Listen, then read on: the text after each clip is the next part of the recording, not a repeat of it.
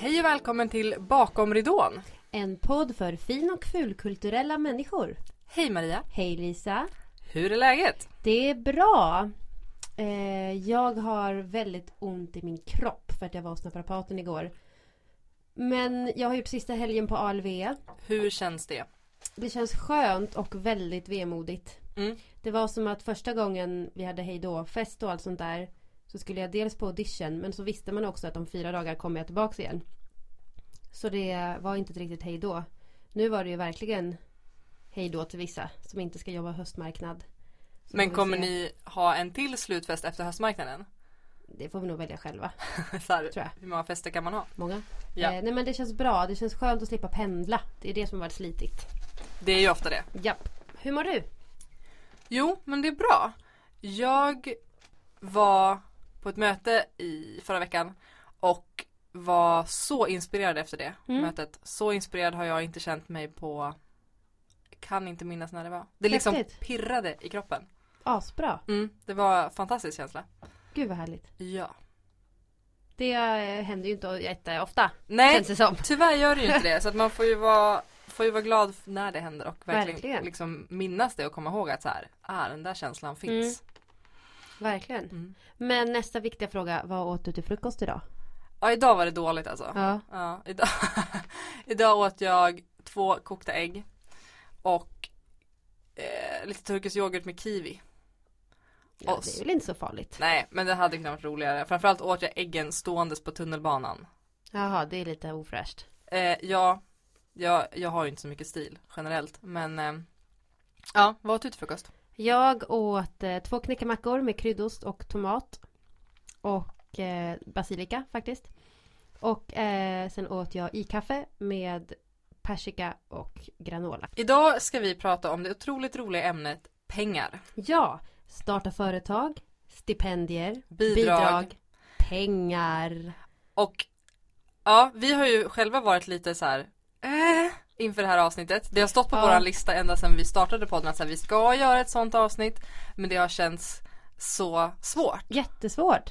Dels för att vi själva inte vet så mycket om det och för att allting bara känns jobbigt Och det är så här, och svårt. Ja, men Gret, vi vet väl inte mer än någon annan liksom. Verkligen och inte. Vi sitter inte i några bidragsjurys eller ja men så. Och det är ju inte så kul alltså. Det här med... Nej, verkligen inte. Och det beror lite på att söka stipendier. Det kan ju vara roligt. Nej, men då ska du ju ha rekommendationsbrev och betyg och bilder och skriva personligt brev. Och det är ändå lite... Det är man ändå ganska van vid. För det kan man ju göra när man söker jobb också. Åker på auditions och sådär. Men att starta ett företag, det kräver liksom en annan form av pappersarbete. Men ska vi dyka rätt in eller? Vi börjar med företag. Ja, vi gör väl det. Jag kan ju då också avslöja att det här mötet jag var på i förra veckan, i fredags, var ju om just att starta enskild firma. Ja. Och här är det en big shoutout till Erik Gustafsson bakom företaget 3 Feet som jag känner som är väldigt, väldigt inspirerande. Han är ingen kulturmänniska eller kulturarbetare, men han lärde mig liksom the ropes, hur man startar enskild firma. Och jag kom dit och var ungefär så här: jag vill inte starta enskild firma, jag hatar allt som har med företag att göra och det verkar jättesvårt. Och gå därifrån och kände så här: svårt kan det vara, det här blir nog skitbra. Och då tänker jag att lyckas man omvända mig på 2 timmar, då är man ganska bra. Det är väldigt, väldigt bra. Jag har ju då haft enskild firma som jag startade innan det blev när man fortfarande kunde starta en ungdomsenskild firma när man var under 26 eller något sånt där. Okay. Det ändrades, någon regel ändrades som de ofta gör. Så då sa min pappa åt mig att nu Maria kan du starta enskild firma för att sen kommer den här regeln att gå igenom efter nyår. Och när kan det ha varit? 2014 kanske? Ja, det låter rimligt. Ja. Och jag hade ju mest den för att fakturera sångjobb och sånt där. Vilket jag gjorde. Och det i sig var inte så svårt. Skriva en faktura. Det var bara att jag hittade en mall att gå efter. Sen så tyckte jag själv att det var krångligt med... Eller inte krångligt, men det tog energi att spara kvitton, veta vad man kan göra avdrag på, hur gör man det, en deklaration.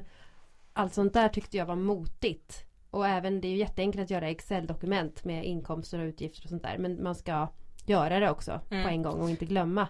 Samt att ska man gå med i a-kassan sätter de sig ofta på tvären om man har en enskild firma. Där kan det ju vara, alltså att det kan krocka med både Arbetsförmedlingen och a-kassan. Så det måste man ju såklart kolla upp. Ja. Och mycket med att starta företag eller liksom enskild firma, det är just att veta vad som gäller och veta vad som gäller för just mig och vilka rättigheter och skyldigheter har jag och sådär. Precis. Men allt det som du beskriver, det här, för mig har ju också just det motiga legat i kvitton, bokföring, siffror. För jag är så totalt ointresserad av det. Man kan ju få hjälp med sånt, såklart. Men då ska man också hitta det. Ja. Och jag kan tycka att det är lite jobbigt att inte förstå vad jag håller på med. Även om jag kan ge bort det till någon och säga här är mina kvitton, gör avdrag. Så tycker jag att det är jobbigt. Att inte förstå. Ja, nej men, och det som är intressant är att det finns ju olika typer av företagare. Ska du göra ett test på mig nu? Jag ska göra ett test på dig. Det finns 5 olika företagare. 1. Du ska inte ha företag. 2. Nej. Men du får liksom helt enkelt säga vilken du känner igen dig på. Okej. Antingen så känner du så här: det viktigaste för mig är att vara egen. Jag är fri, kan jobba när jag vill och slipper chefer, möten och massa tråkiga rutiner. Det är alltså företagare 1. Företagare 2. Jag skulle nog helst ha en fast anställning med den trygghet som följer med det. Men företaget eller verksamheten jag arbetar för kräver att man fakturerar eller är frilans. Alternativt har omständigheterna tvingat mig in i den här lösningen. Det är då företagare nummer 2. Företagare nummer 3. Mitt fokus är inte på företaget utan snarare på vad jag gör på dagarna och min yrkesidentitet.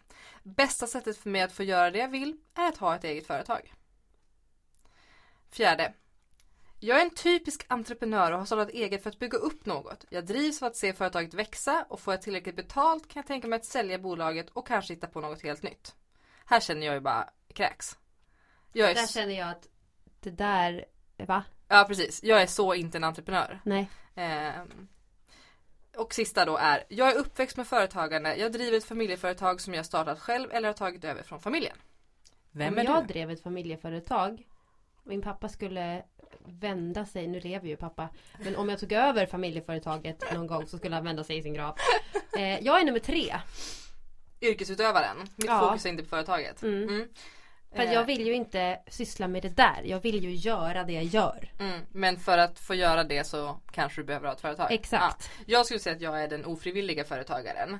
Jag skulle nog helst ha en fast anställning med den trygghet som följer med det. Alltså jag är ju ingen do-it-yourself person. Jag vill ju bara att någon ska så här. Jag är ju inte heller det egentligen. Nej. Men jag känner att bli tvingad in i en lösning, den ofrivilliga, det skulle jag nog inte heller gå med på. Nej, men jag är nog en blandning mellan den ofrivilliga och yrkesutövaren. Ja, de går ihop i varandra lite grann. Jag gillar ju också det där med att ha en fast anställning och känna att jag är försäkrad, det finns ett fack, bla bla bla bla bla, alltså allt det här. Ja, men precis. Enkelheten i att någon tar hand om mig. För att det gör jag själv jämt annars. Ja, jag är 3 år gammal, men så här, jag vill ju bara att någon ska säga, du är bra, här vi vill att du ska vara hos oss och då ger vi dig pengar för det. Ja men absolut, det är därför jag skulle vilja ha en agent. Ja, gud vad skönt det vore. Det skulle vara så fantastiskt. Jag har faktiskt hört av mig till flera och bara så här, det är väldigt svårt att få en agent har jag förstått, för att det är väldigt många som vill ha, plus att de kan ju inte ha 1 miljon musikala Nej, och plus att vi inte riktigt jobbar med agent på samma sätt i Sverige som man gör till exempel i USA. Nej, men jag känner flera kollegor som har agenturer liksom. Men då är det ofta, då har man jobbat länge innan man hamnar där liksom. I USA kan man ju skaffa agent det första man gör typ. Precis. Men det kan vi prata om en annan gång. Ja. Ett annat... Men så nu när vi vet då vilken sorts företagare vi är, då ska jag nu hålla en liten föreläsning. Ja. Så fatta pennan alla ni som lyssnar, så kommer här: hur startar man enskild firma? Och det man gör är helt enkelt så här: hitta på ett namn till firman. Förslagsvis ditt egna namn. Nej, men i och med att så här, vi pratar ju nu inte om att starta aktiebolag. Det är något helt annat. Nej. Vi pratar om att starta ett enskild firma, få F-skattesedel. Precis, så att man både kan ha A-skatt och F-skatt. Precis, och det är ju reggat då på ditt personnummer. Japp. Och visst, du kan ha ett flashigt namn, men du kan också heta liksom... Maria Hartman AB. Ja, fast AB är ju då aktiebolag, så att det blir inte... Maria Hartman FB. Maria Hartman FB. Nej. Det blir Maria Artman, punkt. Men det du gör är helt enkelt att du går in på verksam.se. Du börjar med att scouta SNI-koder. Och då tänkte jag förklara vad en SNI-kod är. En SNI-kod är alltså en beskrivning av din företagsverksamhet. Och det spelar roll därför att det är där det avgörs vad du kan lyfta som företagskostnader. Och jag vill minnas att det som vi antagligen skulle hamna inom är artistisk verksamhet. Ja, men man kan ju också man får välja flera SNI-koder. Och man kan också ändra och lägga till. Då är det visserligen en liten process, men det är liksom inte så här, du väljer ett och sen är det så för resten av livet. Men SNI-koder, man kan liksom gå in och börja scouta så här, vilka passar jag inom? Och som frilansande musikalartist så är det kanske liksom, då kanske artistisk verksamhet, men det kanske också finns typ du kanske översätter texter ibland. Du kanske undervisar på någon dansskola. Alltså så här, för att just bredda så att du kan få in jobb på fler sätt liksom. Sen registrerar du dig. Sen går du till banken och skaffar ett företagskonto. Går inte på alla banker. Nej. Till exempel SEB är en väldigt bra bank för det här. Nordea tror jag inte har det. Och du kan då också skaffa ett företagskort. Det måste man inte ha, men så. Och sen är det ju kör, men sen är det också här, ha ett Excel-ark för fakturor. Och när det kommer till just det här då med bokföring som känns helt omöjligt, så finns det idag väldigt många enkla liksom tjänster. Dels finns det ju det finns ju bokförare, alltså redovisningskonsulter. Revisorer som jobbar med det här. Och det behöver inte kosta så mycket.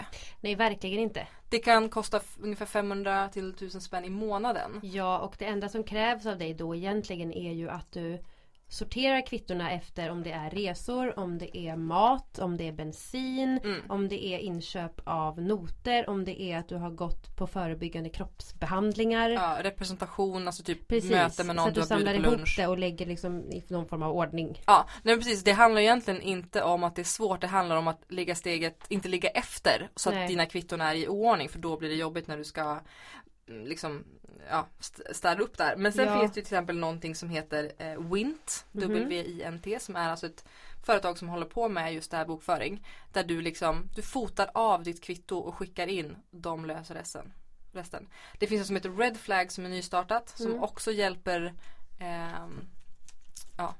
nya företagare med allt sånt. Du kan liksom lämna över hela den biten. Och att det är också lite grann det här, är du inte intresserad av siffror eller bokföring eller den biten, vad är det värt?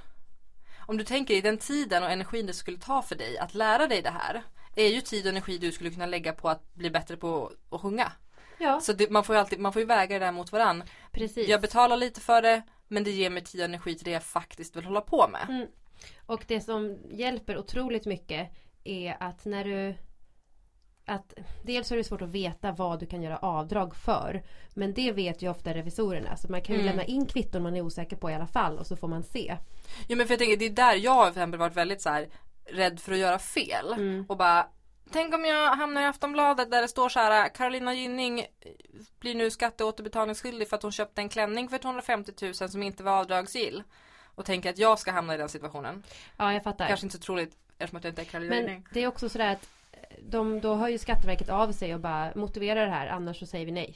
Och Skatteverket är superhjälpsamma när det kommer till att starta enskild firma. Så ring och prata med dem. De är liksom peppade på att du ska starta företag. Exakt. Och sen kan jag också bara ett tips. Jag har faktiskt, även om jag inte har kvar min enskilda firma, så jag får hjälp med min deklaration av en vän till familjen.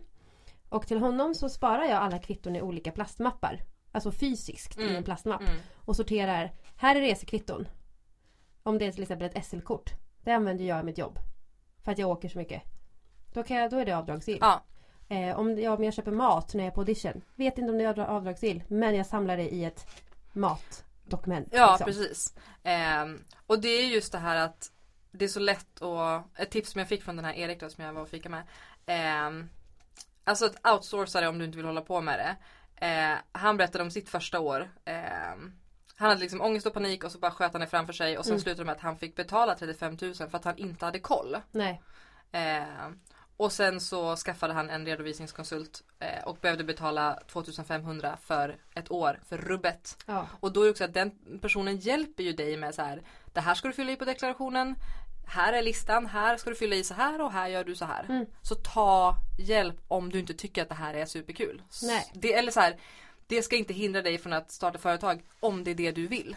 Exakt. Och det är ju inte jättekrångligt. Det handlar ju bara om att välja. Är det någonting jag vill lägga tid på generellt?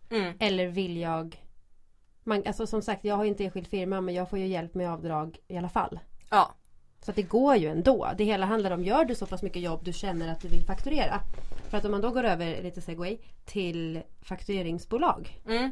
Precis, där finns ju bland annat Frilansfinans och Cool Company. Ja. Och jag uppmuntrar ju verkligen, alltså jag tycker det är fantastiskt att det finns sådana företag. Jag har tagit hjälp av Frilansfinans. Det har jag också. Och det kostar, vad är det, 6% de tar? De tar 6%, Cool Company tar 5,98. Men det gör du inte så många uppdrag som du fakturerar, då förlorar du egentligen inte jättemycket på att använda faktureringstjänst. Nej, och det är ju, där är det ju också så här, det är väldigt enkelt. Där behöver du göra minimalt. Du fyller i dina uppgifter. De ser till att de sociala avgifterna betalas in. De ser till att skatten betalas, att du inte drar för lite eller för mycket. Och så det är ju, ibland betalar man ju också, de där 6% man ger till Frilansfinans är ju också en betalning i bekvämlighet. Ja. Det här, jag slipper tjafset. Eller ja, gud, när jag fakturerade så satt jag på tåget och fakturerade i telefonen. Seriöst. Och det tog 2 minuter. Och det var så himla bra. Ja.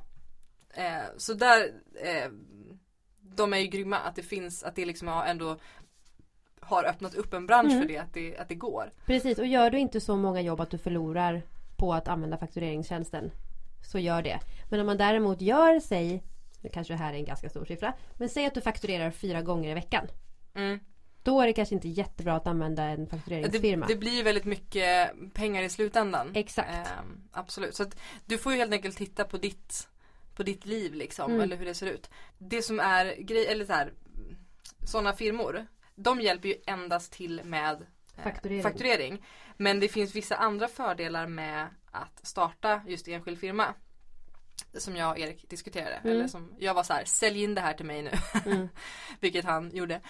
Och då kommer vi fram till liksom 2 grenar. Det ena är professionalitet och det andra är ekonomin. Och professionaliteten är ju dels att att ha en enskild firma. Ja, det ger en viss proffsighet. Och att kunna fakturera. Och bara så här, jag löser det, jag fakturerar på mitt företag. Det är ganska nice att kunna, många jobb på liksom till exempel filmcafé kan ju vara så här, måste ha F-skattsedel kan det stå. Så det kan, alltså på så sätt det ger en statusgrej inom din yrkesidentitet. Precis, det är coolt att skaffa visitkort. Ja, det är kul. Med firmanamnet på. Ja. Sen pratade vi också om att det kan vara ett sätt att legitimera sin jobbvardag på ett annat sätt. Att så här, att hela tiden ta det här steget mot jag är en business. Ja. Och att också skilja på person och persona. Ja. Lisa privat och Lisa som har ett eget företag och är musikalartist. Och det kan vara väldigt skönt att få skilja på det. Och att man också får se tydligare så här, vad investerar jag? Det kan vara bra när man ska nätverka. Så det finns ju många liksom sådana för just identiteten och ens yrkesbana som en enskild firma kan vara bra för. Absolut. Och sen den ekonomiska delen då är ju att vissa grejer blir momsfria. Det är trevligt. Det är jättetrevligt. Det är lättare att handla på ett företag. Ja. Det ser man ju när man går in på typ så här Elgiganten eller vanliga, att handla på nätet får man ofta välja privat eller företag. För det man gör, det är ju att om du handlar på liksom pengar som du har dragit in i ditt företag, då är det så att du får in 10 000, du fakturerar 10 000, får in 10 000, handlar för de 10 000 för typ 5 000. Sen skattar du och drar sociala avgifter och sen plockar du ut i lön. Så det du handlar, då handlar ju du på oskattade pengar så du får mer värde för det du har dragit in. Yep. Så det är liksom, och liksom att det finns flera ekonomiska fördelar med att då ha eget företag. Om vi då går över på Skatteverket. Ja! Hur beter man sig med dem? Det kan ju kännas som en djungel där man bara man går in där och ska göra en adressändring känns det ju jättestort. Ja. Det som jag skulle säga är viktigt med att hålla koll på när det kommer till skatt och Skatteverket med enskild firma, det är ju det här med att man betalar skatt antingen månadsvis eller på årsbasis. Och att det man kan göra när man startar enskild firma, det är ju att så här, nolla första året kallar man det för. Att så här, jag tror inte jag kommer fakturera någonting det här första året. Nej. Självklart, alltså ett företag ska ju ha ett vinstdrivande syfte. Absolut. Men det är helt okej att nolla det. Första året säger jag tror inte jag kommer fakturera något. Och då nollar man ju också skatten. Men är det då så att du sen bara, oj jag fakturerade 50 000. Då måste du hålla koll på att i slutet av året så måste du betala skatt för det. Så att du inte bara spenderar upp alla de pengarna för att du har dem inte. Nej, precis. Det kan ju vara bra då att lägga undan de pengarna. Precis. Man vet att man kommer behöva skatta sen om du skattar på årsbasis. Alternativet med då månadsbasis, det är att det blir en schablonskatt. Och då skriver du och estimerar du, jag tror att jag kommer tjäna så här mycket. Och då räknar de ut, då ska du alltså skatta så här mycket. Och då kommer det dras en skatt varje månad. Sen om det då är så att du har, då blir det som vanligt i deklarationen att du kan få skatteåterbäring. Men då ska man ju ha råd att ligga ute med den här skatten. Precis, det är det som kan bli problematiskt. Ja, nej men så det är det som har med skatten att göra. Och det kan ju också Skatteverket hjälpa till med. Ja, och de säger ju ofta, ta hellre i än att sitta och behöva betala restskatt. Och så har jag alltid gjort. Ja, och det vet väl alla vid det här laget hur kul det är med skatteåterbäring och hur tråkigt det är med restskatt. Ja, jag har haft restskatt en gång i mitt liv och jag hade sån ångest. Och inte bara för att så här, jag är återbetalningsskyldig, utan för att jag inte förstod. Jag bara, men hur... Vad har jag gjort för fel? Ja, och till vem ska jag betala? Och när kommer pengarna? Och så loggar man in på Skatteverket och så bara, men här finns det ju pengar. Men jag har inte... Hur går det här till? Ja, men jag har aldrig fått restskatt. Så att jag har ju nu, det här är jättedåligt, jag har ju börjat räkna med skatteåterbäringen. Som bara, kommer en liten bonus där i juni? Det är ju jättefarligt för att man kan inte räkna med det. Det man ska veta är att när man tar hjälp av någon så kan de ibland be om uppskov. Och då får man inte skatteåterbäring förrän sent. Jag kommer inte få min förrän i december. Varför va? Nu hänger jag inte med. Jo, om du ber, som vår vän till familjen då som hjälper oss med deklarationen. Han ber uppskov och så sitter han och arbetar med alla deklarationer i ett svep. Så han begär uppskov för alla han hjälper med deklarationen. Så han har liksom ett intyg på att han får sköta min deklaration. Och det innebär att det tar längre tid att få tillbaka pengarna. Jag fattar. För att deklarationen kommer ju in senare. Men det kan ju vara kul med en liten julbonus då. Ja, det blir jättebra för att det brukar vara tajt med pengar där. Ja. Och sen ett till tips när det kommer till företag. Nyföretagarcentrum. Centrum. De har kurser, föreläsningar. Ja, och de kan, alltså Almi är ju mer, som jag har förstått det, mer åt så här, jag ska sälja strumpor och det är mitt företag. Men Nyföretagarcentrum kan absolut vara något att kolla upp och få hjälp av. Och jag kan tipsa om att läsa böcker. Titta Studiefrämjandets hemsida och Medborgarskolan, för där finns det kurser i eget företagande. Och det kanske man får betala lite för, men det kanske man kan dra på sitt företag då. Ja. Det finns jättemycket böcker. Hur känner du nu, Maria, när vi har pratat igenom det här med att starta företag? Ja, det låter ju som att det är väldigt enkelt och jag tror att skulle jag välja att starta det nu så skulle jag nog ha en annan inställning. Men jag är ju lite skeptisk. Mest för att jag hade en ganska jobbig erfarenhet med att gå med i a-kassan och sen bli tvingad att avveckla min enskilda firma.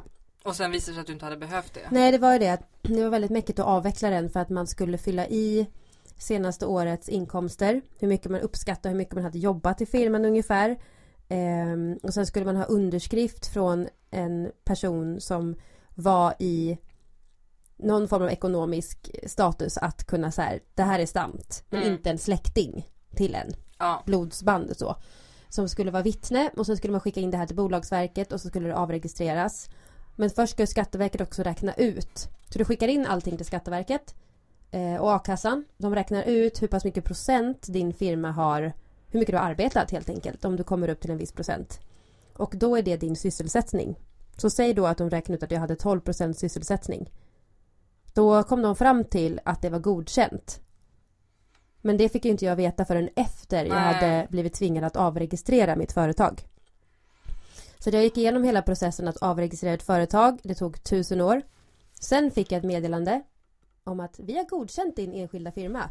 Jag bara, nej, det har ni inte. Den är nedlagd. Och jag kan ju också meddela att ett halvår senare stod det fortfarande att jag hade sysselsättning på 12% via mitt eget företag. Jag bara, det är nedlagt. Så att det är krångligt. Det gäller tyvärr att ligga på. Mm.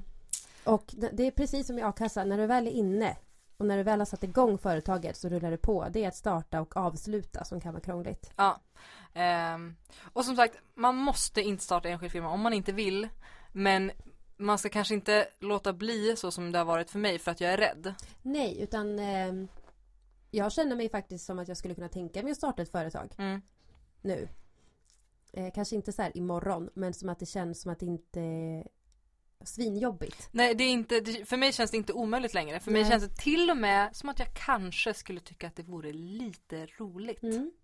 Då får man ju också ta hänsyn till att verkligen vara noga då. Att kolla med a-kassan och arbetsförmedlingen och vad man kan göra. Hur pass mycket man får sysselsätta sig i sitt företag. Ja, det finns folk att ringa. Ring Skatteverket, prata med Nyföretagarcentrum, prata med det finns ju många inom kulturbranschen som har enskild firma, som har gått igenom det här. Så lyssna på det här poddavsnittet flera gånger ifall vad var det de sa. Och kom ihåg också att det kan vara väldigt roligt. Det är inte bara det här med att mycket papper, mycket kvitton och massa shit, utan det är roligt att profilera sig. Ja. Det är roligt att så här, vad vill jag göra? Vill jag skräddarsy ballongfärder över Stockholm? Vill jag vara bröllopskoordinator? Vill jag starta en firma som räknar ut vilken färg du ska ha på dig för att må bra? Eller verkligen liksom profilera dig. Det är ju jättekul att sitta och spåna och göra moodboards och Pinteresta och det kan ju vara jättekul. Ja, och där tänker jag också ytterligare det här med professionalitet. Ja. Att så här, det här är mitt företag. Jag går till jobbet. Att sitta på det här fiket och mejla, det är mitt jobb vissa dagar. Att legitimera sin vardag som frilansare. Ja, det är svinbra. Nu tänkte vi prata om bidrag och stipendier. Yes, då går vi över till nästa roliga grej. Stipendier är ju lite mäckigt. Det är jättekul att få dem. Ja, det är tråkigt när man lägger ner jättemycket tid och sen inte får dem. Ja. Har du sökt och fått något stipendium någon gång? Inte sökt. Men du har tvärtom. Fått. Jag har inte. Jag menar tvärtom. Jag har sökt men inte fått, menar jag. Men jag har liksom inte sökt jättemånga så. Inte bara mörsat ut ansökningar utan verkligen sökt några men varit väldigt noga. Men det är också sådana, typ Anders Sandreds stiftelse. Det är ju skitmånga som söker det. Nej, men så här, det finns ju folk som får stipendier. Absolut. Helt klart. Man hör ju om dem och så blir man lite sur och bara... Man måste ju också veta vilka stipendier man får söka. Ja. Om man då frångår kulturvärlden lite och går in i universitetsvärlden. Finns ju hur många stipendier som helst att söka. Jag vet att en bekant till mig sa att han fick jättemånga stipendier när han gick på Högskola för scen och musik.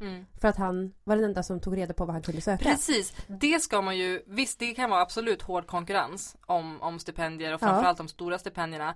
Men det finns också väldigt specifika stipendier som ingen orkar ta reda på att de finns. Precis, och det är därför man ska kolla universiteten. Ja.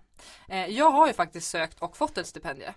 Men det var så här, jag hittade något super litet. Efter massa googlingar. För att ofta står det ju så här, ges till kvinnlig student studerande etnologi född i Västerbottens kommun. Mellan maj och juni 1979. Ja, men på riktigt, det kan vara så specifikt. Men det är också för att det kommer ju från att mindre bemedlade studenter ska få pengar. Så att jag menar, kollar det Uppsala universitets stipendiekatalog kan det ju vara: ges till manlig student studerades på den och den fakulteten som är född i den och den socken, mantalsskriven då och då. Eller ges med fördel till någon som studerar till präst. Sånt är väldigt populärt. Det är väldigt specifikt. Men då kan jag också berätta att när man söker kulturstipendier kan det vara bra att kolla upp om det är projektstipendie. Det vill säga att du måste göra någonting. Så här, jag har den här idén, jag behöver pengar till den.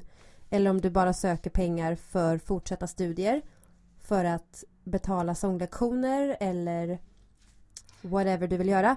Eller om du söker för att gå en utbildning och betala en terminsavgift. Ja. Det stiftet jag fick var Arvid Brieans stiftelse. Och då fick jag... Det känner jag igen. Ja, jag fick 10 000 för en kurs hos Lena Jonasson. Och det var just för sångstuderande som ville liksom fortsätta. Och jag hade då liksom gått Kulturamas 2-åriga och min ansökan var liksom så här: jag vill fortsätta utveckla min sång. Det vill jag göra hos Lena Jonasson därför att, och jag vill gå den här kursen. Och sen, det roliga var också att de hade skrivit fel mailadress så att jag hörde liksom inget. Och sen fick jag ett mejl igen där det var så här: jag börjar misstänka att du inte har fått vårt mejl. Du har fått stipendiet. Jag bara, what? Så det tog jättelång tid innan jag fattade att jag hade fått det här stipendiet. Men det var ju grymt. Det var liksom så här, det var så värt det när jag fick de pengarna. Det betalade ju hela min kurs. Ja, precis. Och där kan man också våga vara lite ruthless och verkligen söka så mycket som möjligt. För att det är ju precis som att när man skickar in CV:n, om du inte gör det så får du ju inget. Nej, och att om man motsvarigheten då mot mer 9-5 jobb, du kan ju kanske ha samma CV-grund, men du behöver ändra ditt personliga brev och profilera dig mot så här, varför vill du jobba på just det här företaget. Det märks om du har ett standard personligt brev. Exakt. Och här när du söker bidrag och stipendier så visst, det är sjukt mycket jobb. Det ska man inte liksom sticka under stol med. Det tar tid att hitta, det tar tid att skriva.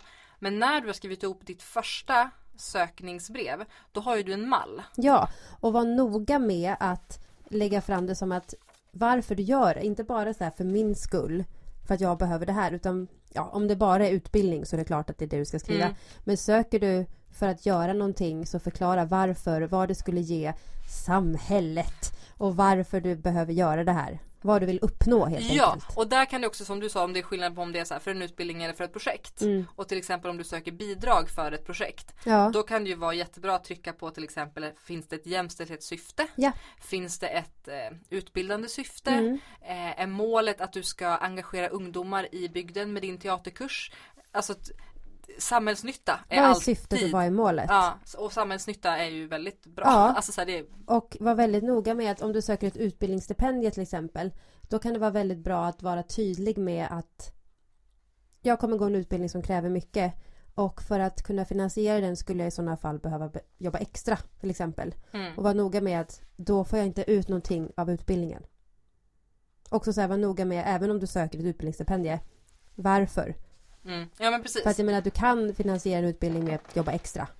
Ja, och jobba arslet av dig, men det ska man inte behöva göra. Nej, och det kan ju vara så här, men jag behöver, för att slippa tänka på pengar och kunna betala hyran. Och för att få ut någonting av den här. Så behöver jag få arbetsro. Och därför söker jag, därför skulle jag må bra av det här stipendiet. Exakt. Och sen, kulturnämnden har massa stipendier. Konstnärsnämnden, Kulturrådet. Det kanske var konstnärsnämnden jag menar. Ja, konstnärsnämnden och Kulturrådet finns i alla fall. Det brukar stå på Teaterförbundets hemsida när stipendier utlyses. Eller när det börjar lida mot sitt slut. Och sen finns det ju en tjänst där man går in på stipendier.se. Jag tror att du betalar en summa på kanske 250 kronor. Där du fyller i liksom vissa kriterier. Och så, så gallrar de åt dig vilka du kan söka. Ja, vilka du är eligible för. Kolla med din hemkommun. Ja. För att där kan det finnas kulturstipendier som ges till personer som kommer eller har en anknytning till den kommunen. Du behöver kanske inte ens vara född i kommunen, men har du arbetat där eller bott där. Eller morfar är född där. Ja, men precis. Så är det värt att kolla upp. Det brukar inte vara jättemånga stipendier som delas ut i kommunen, men de finns ju. Ja.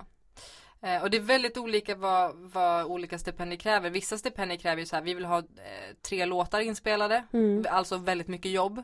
Medan min var ju, jag skickade in ett personligt brev och mina betyg. Så det är också så här, det är jätteolika hur mycket jobb du behöver lägga ner i ren tid. Exakt, liksom. Och låt inte falla på att du måste skriva ett personligt brev eller skicka arbetsprov. Nej. För att det kräver ganska lite. Nu för tiden är det så enkelt att spela in saker. Ja. Och det är klart att det ska vara bra kvalitet. Utan ett arbetsprov är ett arbetsprov. Ja. Och sen mitt tips skulle vara att låta någon annan läsa din ansökan innan du skickar in den. Dels för kanske ren så här, man blir blind för sin egen text och du vet korreläsning och sånt. Grammatiskt. Men också därför att om jag ska generalisera svensk kultur, vi är inte så jättebra på att skryta. Nej. Vi är ganska dåliga på att höja oss själva. Och du måste göra det när du söker sånt här. För om inte du lyckas övertyga dem om att du behöver det här, då kommer du inte få det. Du måste övertyga dem att säga, jag är så pass bra att jag är värd att lägga pengar på. Ja, och våga be om rekommendationsbrev. Ja, och att också då om så här, ja men du vet, be din bästa kompis eller en nära arbetskollega så här, vad har jag, fråga dem så här, vad är det jag har uppnått? För ibland känner man så här, jag har nog inte uppnått någonting. Så bara, jo men det har du. Vad har jag för positiva sidor? Vilka är mina starkaste drag som artist? Be om hjälp med det så att någon annan, om du tycker det är svårt att själv toot your own horn och liksom skryta då inom situationstecken, be om hjälp. Så att du gör det, för du kan inte skicka in ett bidrag som är så här, jag är som ganska bra på att sjunga, tycker det är lite kul, ge mig pengar. Nej, precis. Det funkar inte. Våga inse att du är värd ett stipendie för att man behöver det. Du skulle inte ens överväga det om du inte behövde det. Nej. Och så ska man också tänka på att det finns 12 000 fonder i Sverige. Det handlar om att lägga ner tid. Ja. Det går att hitta. Det finns jättemånga stiftelser som egentligen bara finns för att ge stipendier. Precis. Och sen 2 grejer det du behöver göra när du liksom ska skriva till en projektbeskrivning för att du ska söka bidrag för någonting. Du börjar med en bakgrund. Hur kommer det till att du ska sätta upp den här pjäsen? Är det en personlig anknytning du har till det? Ja, precis. Sen skriver du ner din konstnärliga idé. Alltså så här, hur är det här tänkt att det ska framställas och se ut och vad är det för musik och vem har skrivit och sådär. Sen skriver du ner medverkande och liksom organisationer. Vem producerar det här? Bolag och så vidare. En tidsplan. Ja, är det någon frigrupp som sätter upp det? Sätter upp det själv? Så. Finns det några starka namn inblandade redan? Ja, så är det jättebra att höja upp dem. Och vad är liksom din framgångsplan? Ja. Måste du också skriva så här, Då är frågan, ska det vara en realistisk framgångsplan eller liksom top notch 7:e himlen-plan? Jag tolkar det som att det ska vara mer än realistisk. Du ska ha en klar idé om vad du vill göra med det här. Du ska vara konkret. Ja. Typ så här, jag vill spela på Sveriges högstadieskolor för 7:e-klassare. Ja. Eller så. Och inte, det skulle vara roligt att spela på skolor kanske. Ja, nej precis. Jag tror att du måste vara, och det gäller även i ditt språk. Det här är inte liksom det här är inte prosa. Det här är, och det är inte lyrik heller. Det här är liksom faktamässigt. Det ska vara ganska koncist, ganska konkret. Breddera liksom inte ut ditt språk för mycket. Nej. Utan håll dig till sak. Japp. Så. Det här är inte en roman om din uppsättning liksom. Och sen är det ju det här med budget. Japp. Ta i. Dels för att höja dig själv, men också det kostar alltid mer pengar. Ja, hellre mer pengar än för lite. Ja, och om det inte kostar i pengar så kommer det kosta i tid. Och tid är också pengar. Så ta i så att du skäms.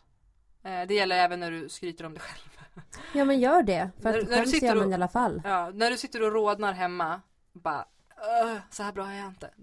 Där ska du lägga den någonstans. Ja, bra. Och det är också därför du ska be folk att korrläsa. För att de kan hjälpa dig.